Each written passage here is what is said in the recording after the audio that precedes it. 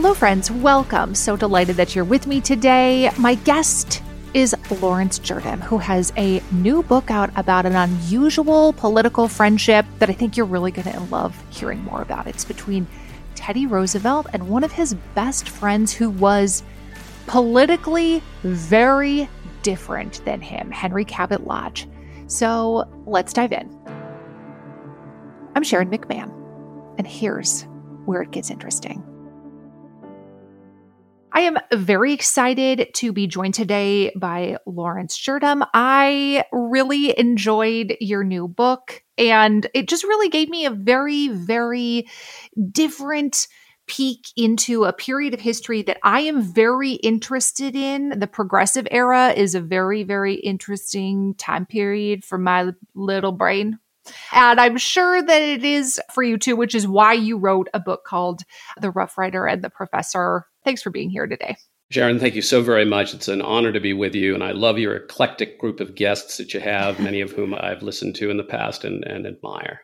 Okay, let's start with some basics here. First of all, The Rough Rider and the Professor. Who are we even talking about?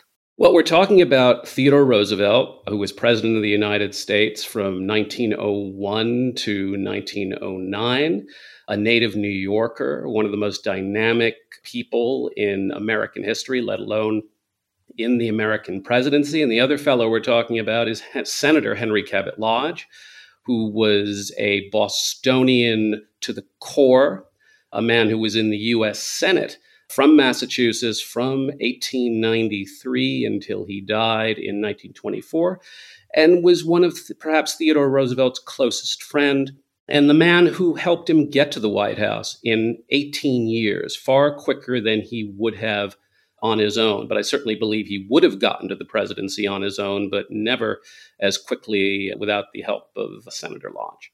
How did they even meet each other? Well, it's sort of an interesting connection because both men, I mean, if I went a little further, both men had gone to Harvard. Lodge was about 7 years older than Roosevelt was. They may have met when they were both members of the Porcellian Club, which was the most elite eating club at Harvard. TR was there as a student. Lodge was there literally as a professor. Lodge had a PhD in American history, one of the first that had been given out at Harvard. And Lodge loved being at the Porcellian Club. And the other way they might have met, at least briefly, was Lodge was a distant cousin to TR's first wife, Alice Lee Roosevelt. And they may have met at an engagement party that was given for Roosevelt and his fiancée in Boston. But they actually really got to know each other during the tumultuous convention of 1884. Roosevelt had recently lost his wife, Alice Lee.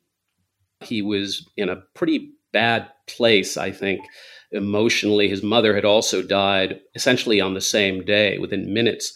And Roosevelt was essentially preparing the townhouse that he was living in to be sold. And he had gotten a note from Henry Cabot Lodge, who had recently been selected by the Massachusetts delegation to attend the 1884 convention in Chicago. Roosevelt had completed his political tenure in the legislature. As a last sort of duty, so to speak, he had been selected to be the delegate to the convention in Chicago from New York. They were both liberal Republicans, both unhappy with the gentleman who was to be the nominee of the party that year, a guy named James Blaine, who had been tarred with corruption in a railroad scandal. And so they got together on a trip down to Washington to see if they could find an alternative candidate to stop the Blaine train, as many people called it, from obtaining the nomination. And as they were on the train together, they had this incredible conversation, and they discovered they had so many different things in common, being love of literature, love of history, sports. They both dressed beautifully. They both rode horses. They both enjoyed living well. Personality-wise, they were very, very different. Lodge was very much Machiavellian. He was very much a man in control, not very emotional, though he did have a temper that could erupt at any moment if he thought he was being disrespected. And Roosevelt, who was this ebullient figure who slapped people on the back at every chance he got, loved being at the center of attention, wanted to be the corpse at every funeral, the bride at every wedding. They just hit it off. And perhaps Lodge may have seen something in the young Roosevelt that made him think this man is very special and could be president of the United States. I love that perhaps they met at an eating club. That's very amusing. I once interviewed a presidential historian who wrote a book on food in the White House and about how food has changed over the years and what kind of food presidents ate. And of course, he was well known for being an eater. He had more of a gourmand sensibility of like, more is better. Oh, yeah, no question. I mean, the massive cups of coffee, the 4 or 5 cups of coffee, the 4 or 5 eggs he ate every day. He just was a man who loved life, who really, as the phrase, sucked the marrow out of it. I mean, that was one of the reasons he lived only till the age of 60, because he physically drove himself in every single way to the point that his body just broke down. I mean, there was nothing left at the end.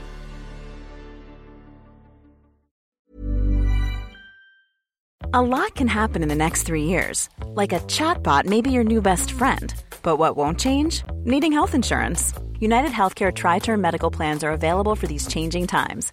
Underwritten by Golden Rule Insurance Company, they offer budget-friendly, flexible coverage for people who are in between jobs or missed open enrollment. The plans last nearly 3 years in some states, with access to a nationwide network of doctors and hospitals. So for whatever tomorrow brings, United Healthcare Tri-Term Medical Plans may be for you. Learn more at uh1.com. Quality sleep is essential. That's why the Sleep Number Smart Bed is designed for your ever-evolving sleep needs. Need a bed that's firmer or softer on either side? Helps you sleep at a comfortable temperature? Sleep Number Smart Beds let you individualize your comfort, so you sleep better together. J.D. Power ranks Sleep Number number 1 in customer satisfaction with mattresses purchased in-store. And now, save 50% on the Sleep Number Limited Edition Smart Bed for a limited time. For J.D. Power 2023 award information, visit jdpower.com/awards. Only at a Sleep Number store or sleepnumber.com. Hey, it's Ryan Reynolds, and I'm here with Keith, co-star of my upcoming film, If, only in theaters May 17th. Do you want to tell people the big news? All right, I'll do it. Sign up now and you'll get unlimited for $15 a month and 6 months of Paramount Plus Essential Plan on us. MintMobile.com/switch. Upfront payment of $45 equivalent to $15 per month. Unlimited over 40 gigabytes per month. Face lower speeds. Videos at 480p. Active Mint customers by 531.24 get 6 months of Paramount Plus Essential Plan. Auto renews after 6 months. Offer ends May 31st, 2024. Separate Paramount Plus registration required. Terms and conditions apply if rated PG.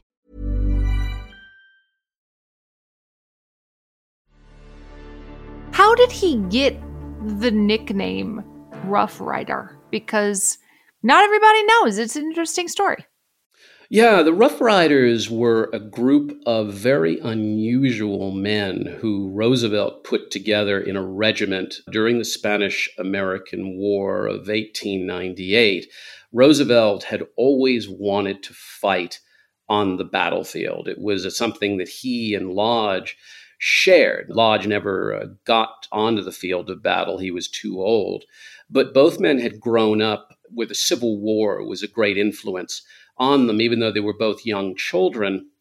And so when he had the opportunity to fight in the Spanish-American War, he put together a group of men who had gone to Harvard, Yale, Princeton, who were the scions of these incredibly prominent families. And then he also had quite a number of friends of his from the West who were these very hardcore men who were used to carrying guns into saloons and that sort of thing. And they were all together. So it was a very eclectic group. The group was nicknamed the Rough Riders.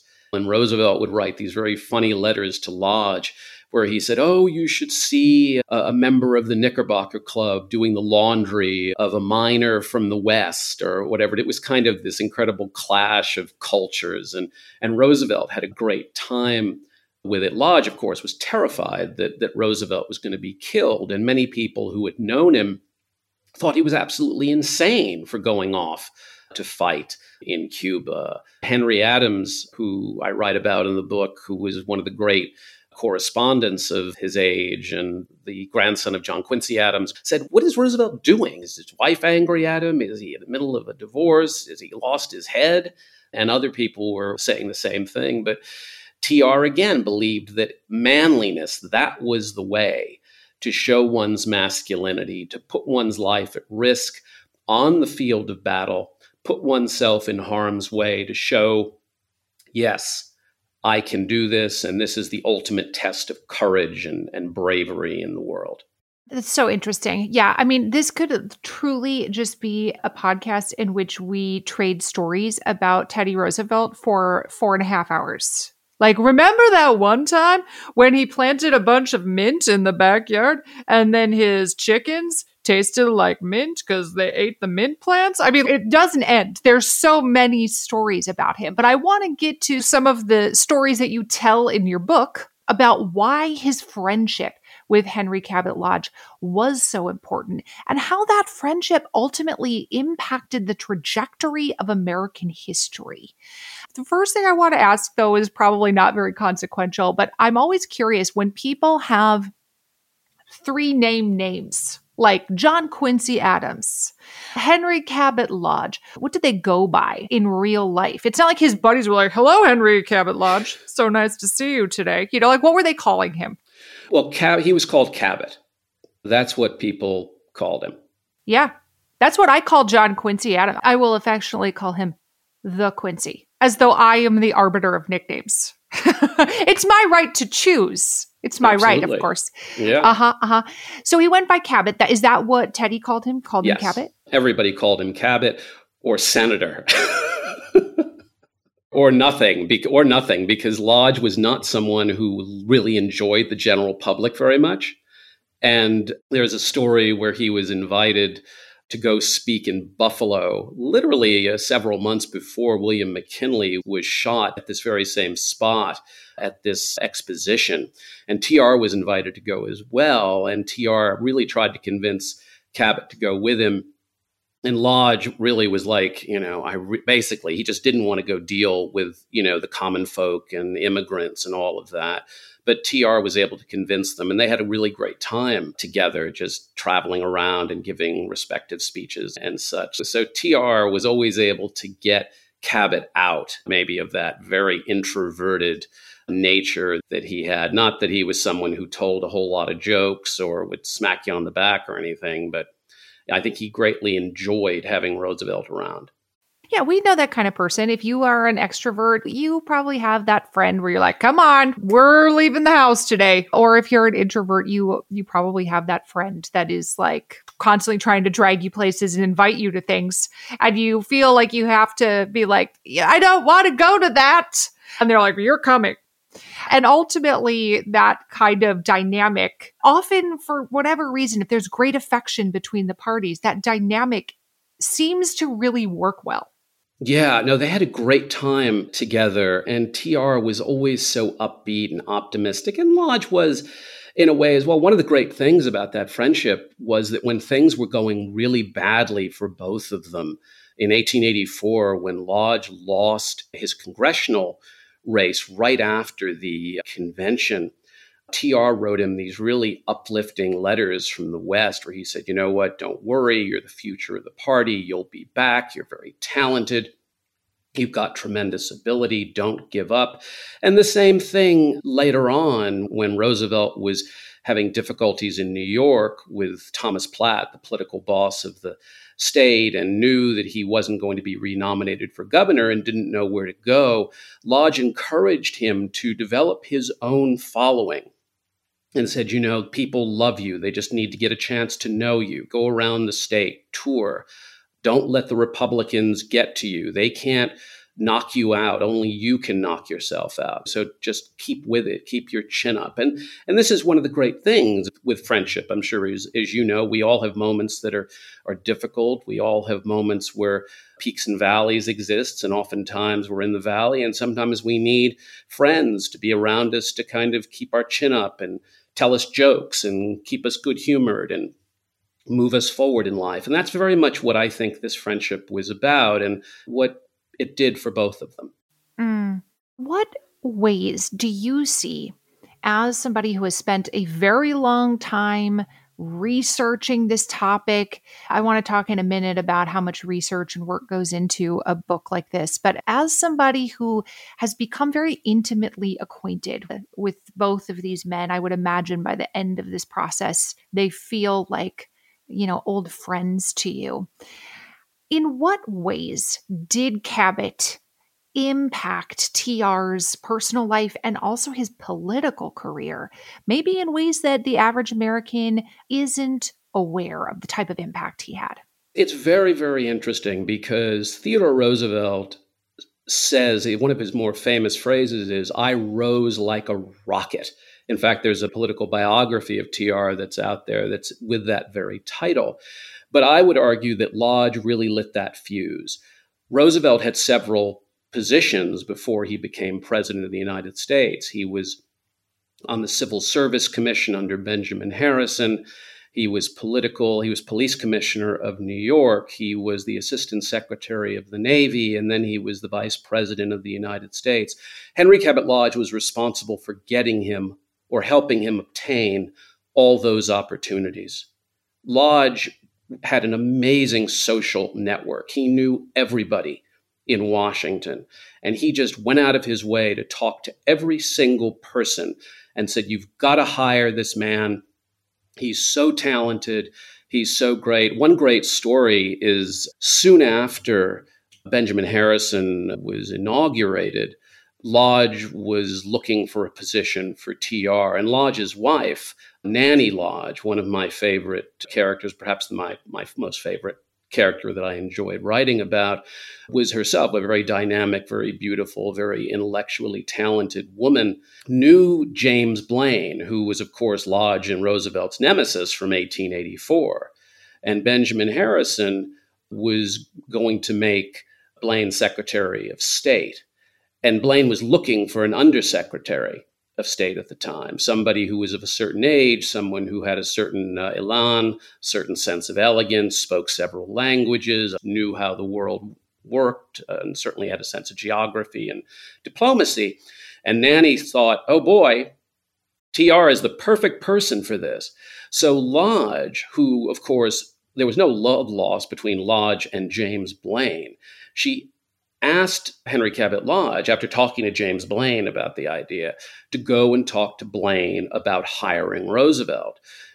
And Blaine was like, very polite, but he said, "No, I don't think I can, because I like to have a relaxing vacation when I go off to Maine. And the fact that I might be lying in bed one night, open my eyes and think about what TR might be doing back in Washington, it's not stress that I really want to experience." So there was that.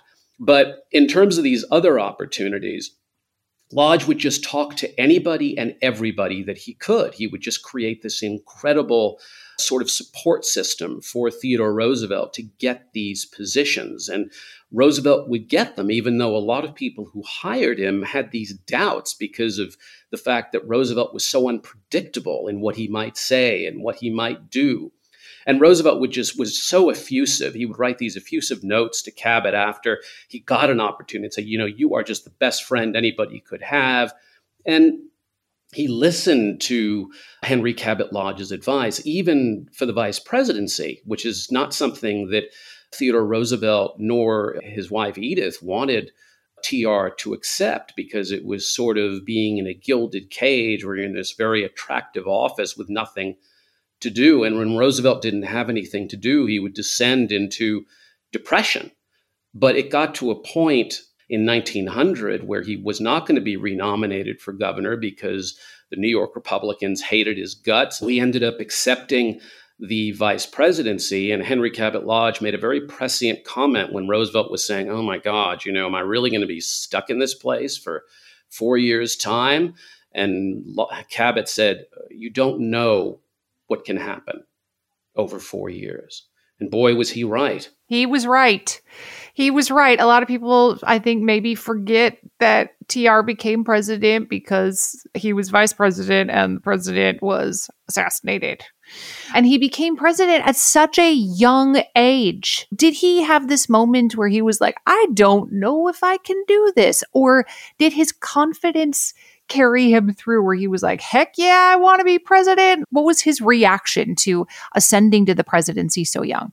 Well, he actually wrote a note to Lodge after McKinley was shot. And I think it really jarred him because he, on the one hand, was very, very worried about McKinley. He liked him personally, even though he had been shut out essentially of any sort of role in the administration.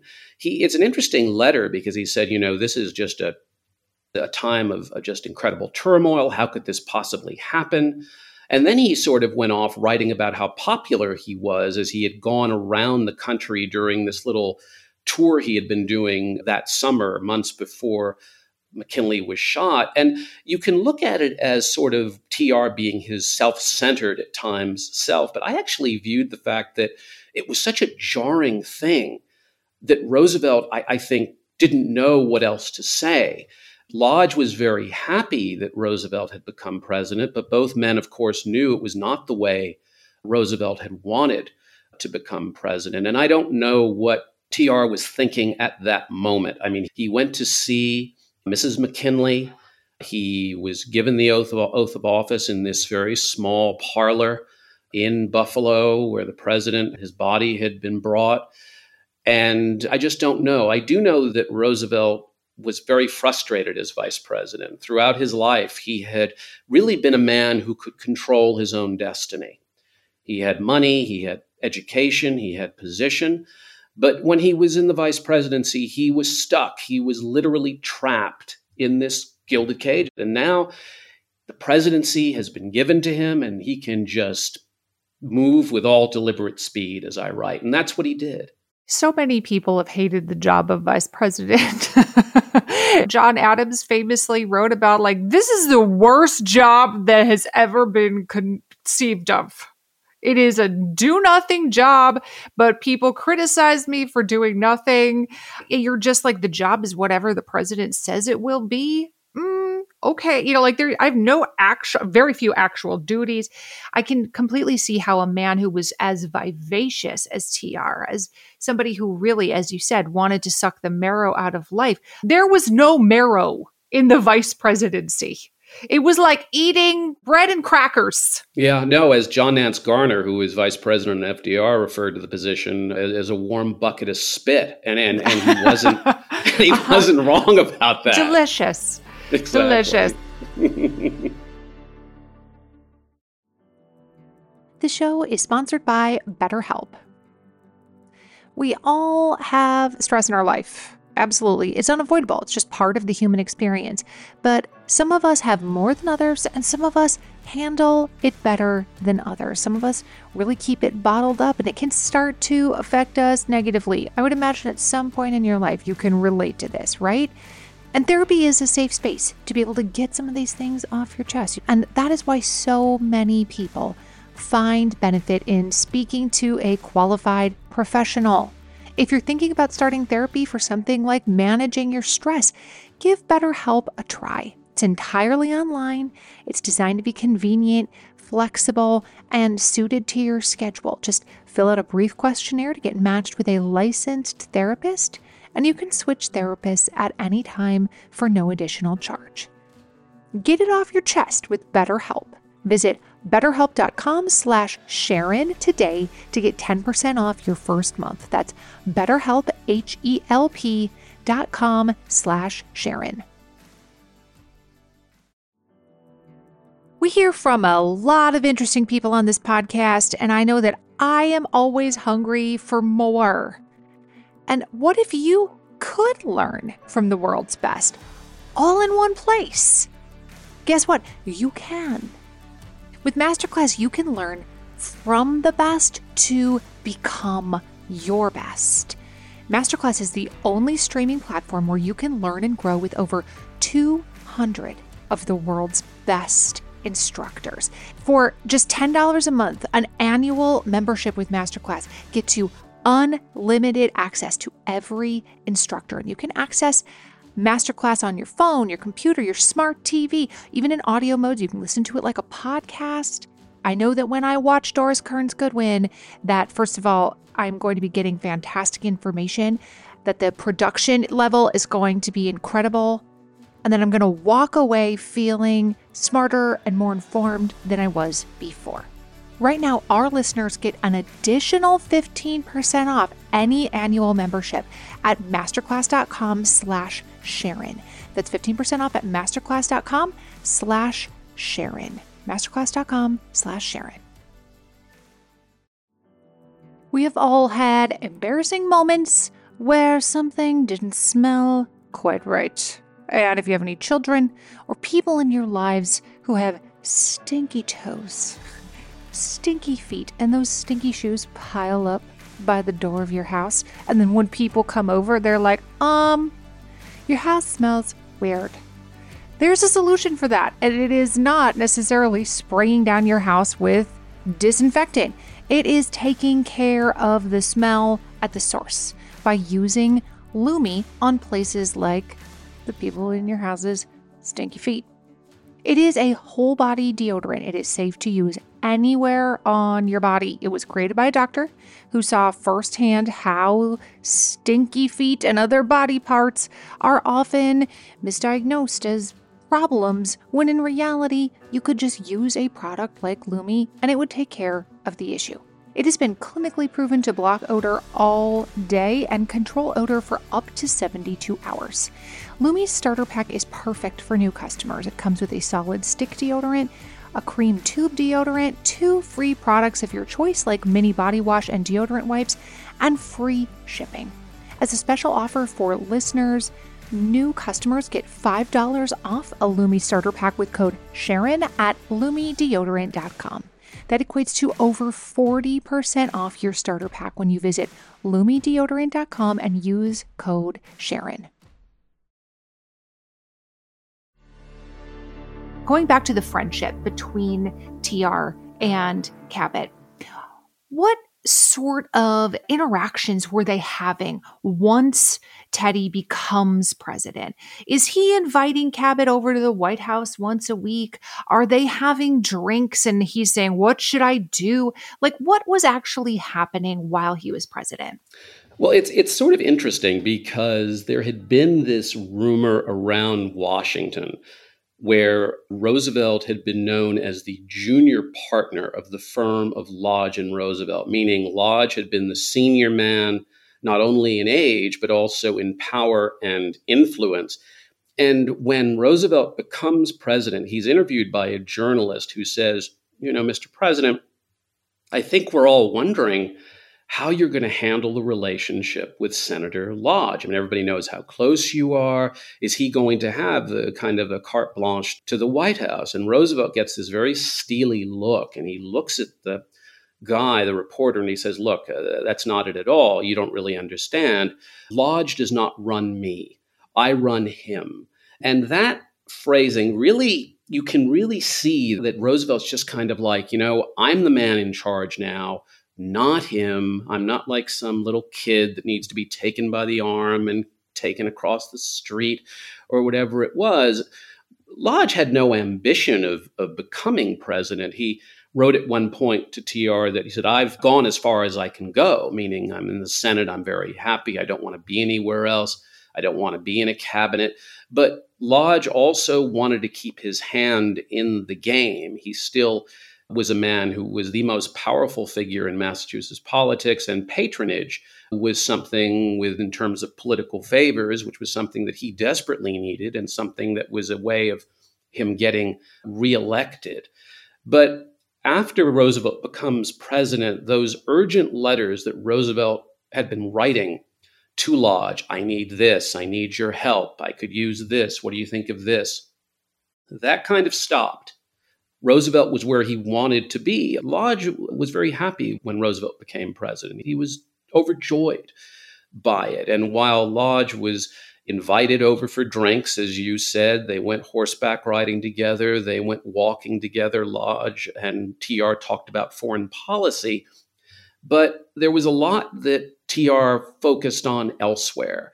And he kind of began drifting away from Lodge's orbit. Lodge was this very hardcore conservative, someone who was very wary of government playing a large role in the lives of the individual. Roosevelt was always more of a progressive than a conservative Republican. The progressives were his audience, not the conservatives. And Roosevelt was unhappy with the power that big business had. He believed in using government to push back on the elites in power.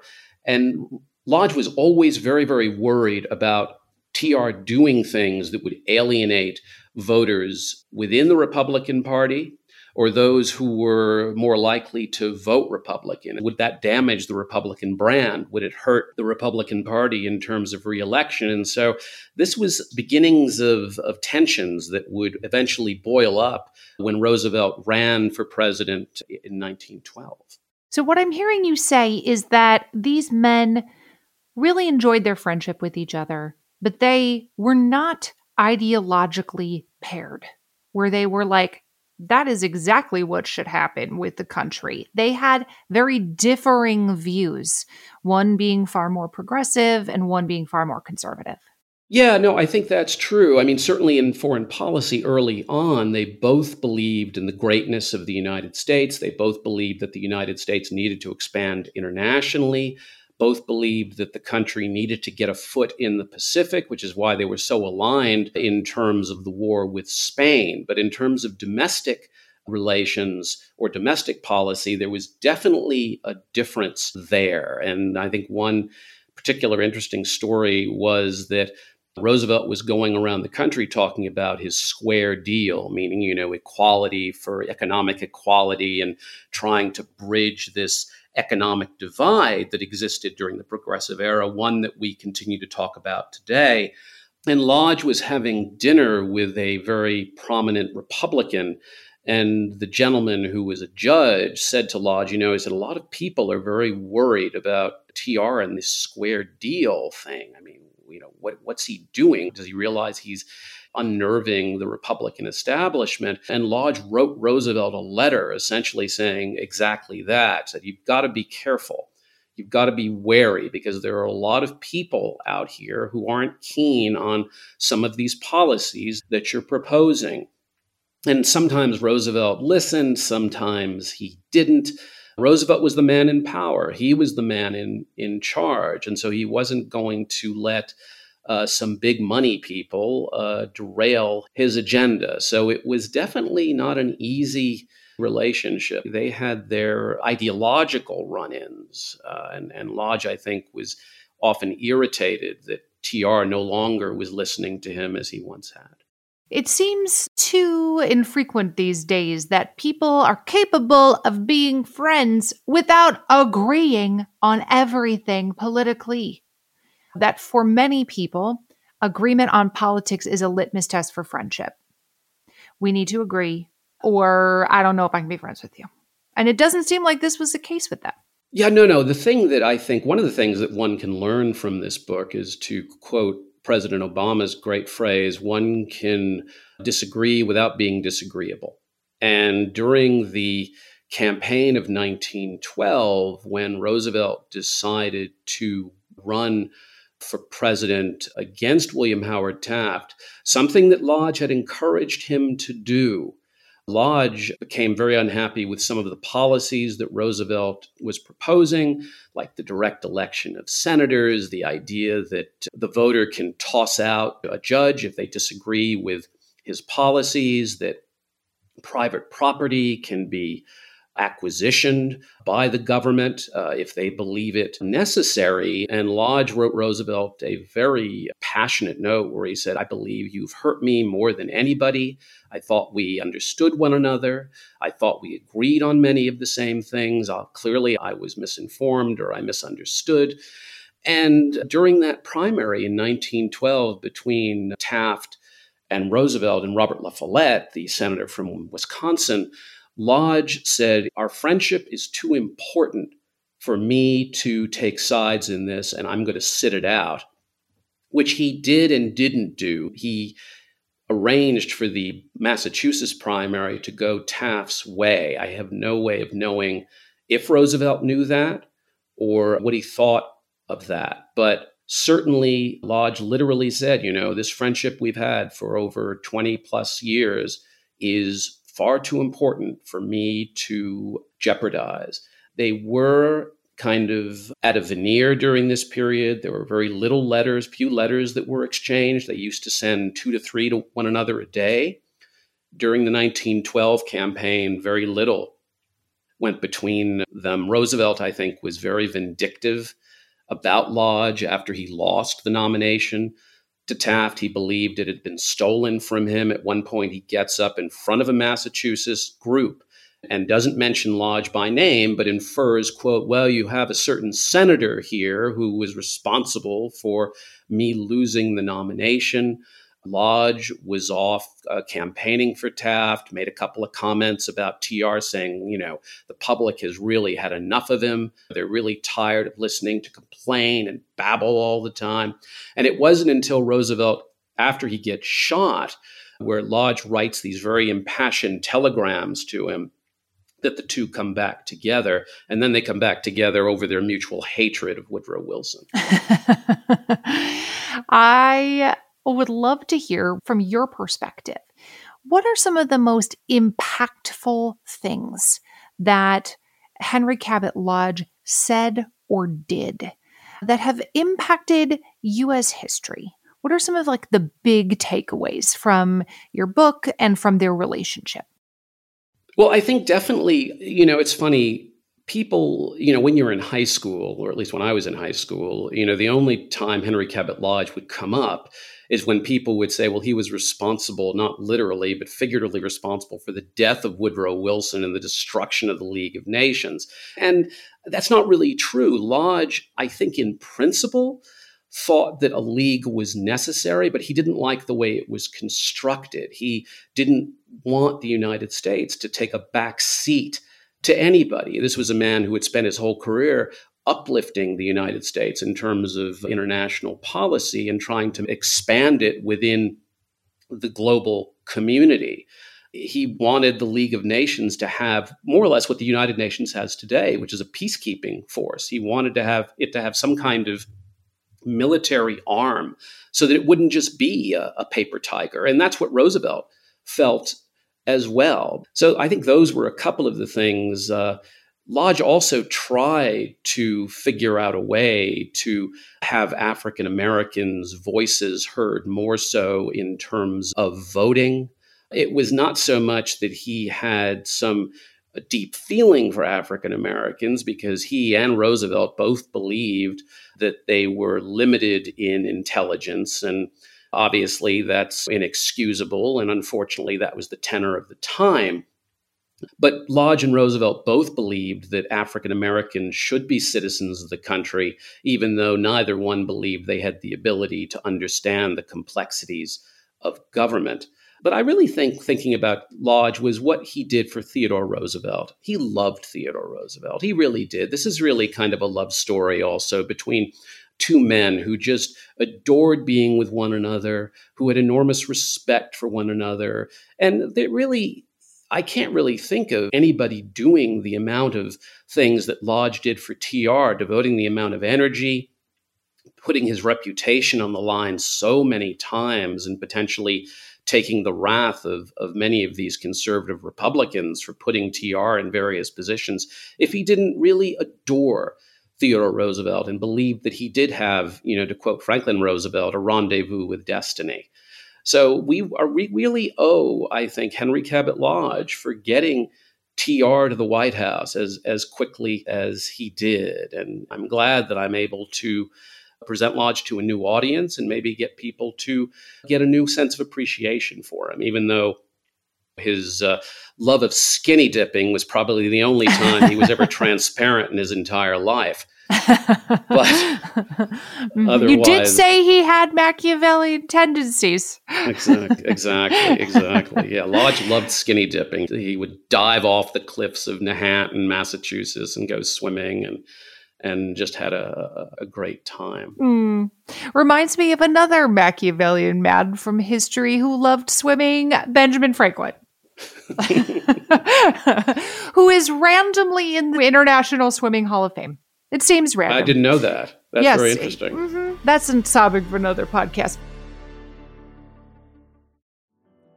Listen, I know if you pick up any kind of beauty magazine or you follow an influencer, there's like a new skincare product every single day of the week, and it can be really difficult to know which ones to even try, like which one is worth your money.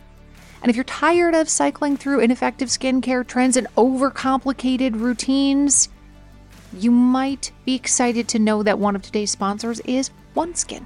Their products make it easy to keep your skin healthy. No complicated routines, just simple, scientifically validated solutions.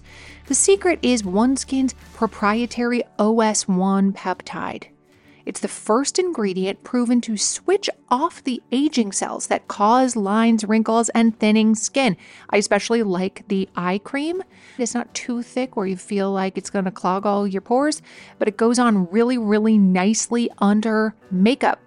For a limited time, you'll get an exclusive 15% off your first OneSkin purchase using the code Sharon when you check out at oneskin.co.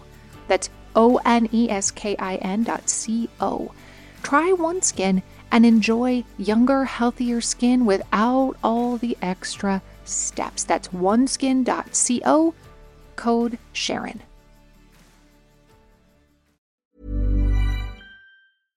This message comes from BOF sponsor eBay.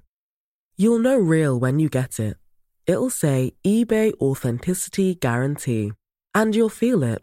Maybe it's a head-turning handbag, a watch that says it all, jewelry that makes you look like the gem, or sneakers and streetwear so fresh every step feels fly. eBay gets it. So look for the blue check mark next to that thing you love. And be confident that every inch, stitch, sole, and logo is checked by experts. With eBay Authenticity Guarantee, you can trust that feeling of real is always in reach. Ensure your next purchase is the real deal. Visit ebay.com for terms. Hey, it's Paige DeSorbo from Giggly Squad. High quality fashion without the price tag. Say hello to Quince. I'm snagging high-end essentials like cozy cashmere sweaters, sleek leather jackets, fine jewelry, and so much more. With Quince being 50 to 80% less than similar brands. And they partner with factories that prioritize safe, ethical, and responsible manufacturing. I love that. Luxury quality within reach. Go to quince.com/style to get free shipping and 365-day returns on your next order. Quince.com/style. Mom deserves better than a drugstore card. This Mother's Day, surprise her with a truly special personalized card from Moonpig. Add your favorite photos, a heartfelt message, and we'll even mail it for you the same day, all for just $5. From mom to grandma, we have something to celebrate every mom in your life. Every mom deserves a Moonpig card. Get 50% off your first card at moonpig.com. Moonpig.com.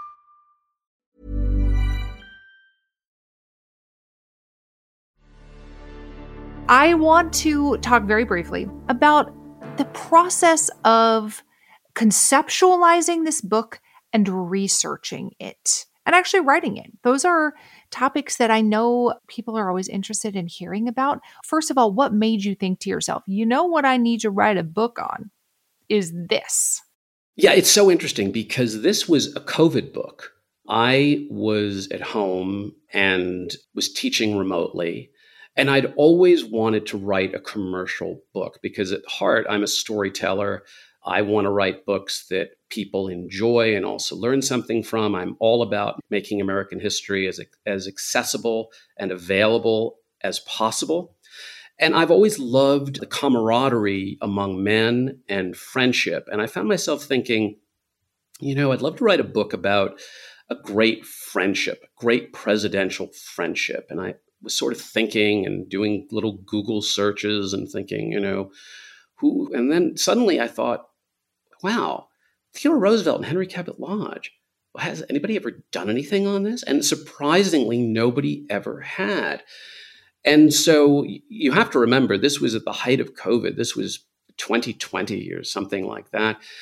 And the documentation, which is what I based my book on, these 2,500 letters that were located in the Massachusetts Historical Society, all archives then, as you know, were locked down. They were closed.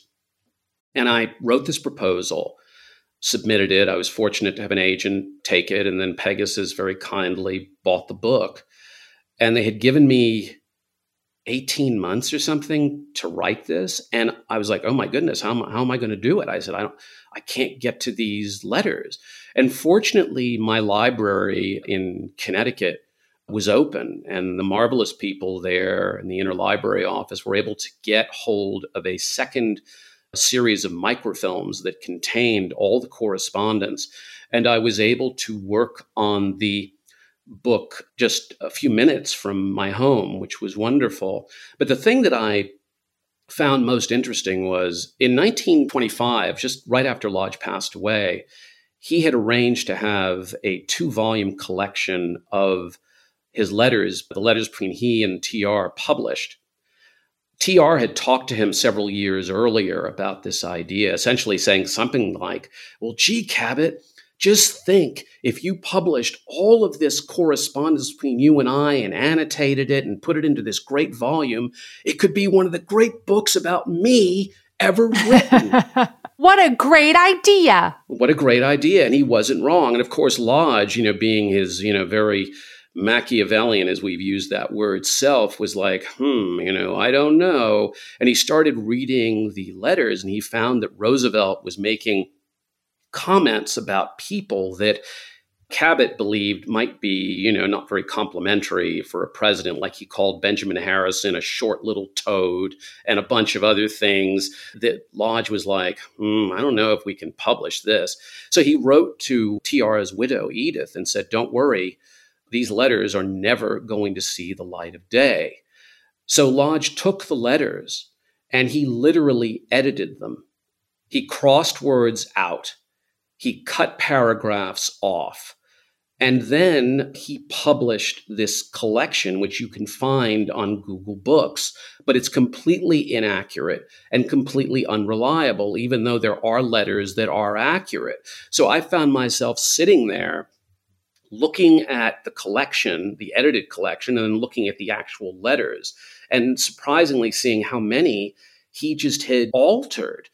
And it's so interesting because Lodge was a historian, right? I mean, you think accuracy, transparency, that's the key. But as I said earlier, the only time the guy was transparent was when he was skinny dipping off the coast of Nahat. So, I mean, it was really fascinating to discover this. I wasn't the first historian to do this, but a couple have noticed that. But I wrote a very sort of long essay at the end of the book because I think it was important for people to know that these letters have been manipulated. And, you can't have historical evidence manipulated like that. I mean, it's just, it does a disservice to Roosevelt, and it did a disservice to Lodge too, because TR was right. If that book had been historically accurate, every single historian would have used it. It would have been you would have been must reading. You couldn't do a Roosevelt book without that collection. And now you've got to cherry pick and see what's true and what isn't. Writing it, I had to write quite quickly because I was teaching. I had at the time a 2-year-old boy. And as I joked with somebody, those of you who have children, you can get a lot of work done between 5:30 and 8 a.m. But it was a real pleasure to do. And writing is really hard and really difficult. But it's very gratifying when you finish the project and it goes exactly the way you want it. And so many people enjoy reading it and appreciate it. Well, thank you so much for being here today. I loved hearing more about Cabot, and I loved hearing more about this, impactful but sort of little known friendship. And of course, it's always a pleasure to talk about the giant personality of Teddy Roosevelt. And I just really enjoyed reading your book, and I really enjoyed talking to you today. Thank you. Oh, Sharon, thank you so much for your kindness. It's been a great pleasure speaking with you. You can buy Laurence Jurdem's book, The Rough Rider and the Professor, wherever you buy your books. And if you order from bookshop.org, you can support independent bookstores. Thanks for being here today. The show is hosted and executive produced by me, Sharon McMahon. Our audio producer is Jenny Snyder. And if you enjoyed today's episode, please be sure to subscribe on your favorite podcast platform. And if you could leave us a review or share this episode on social media, those things help podcasters out so much. Thanks for being here today.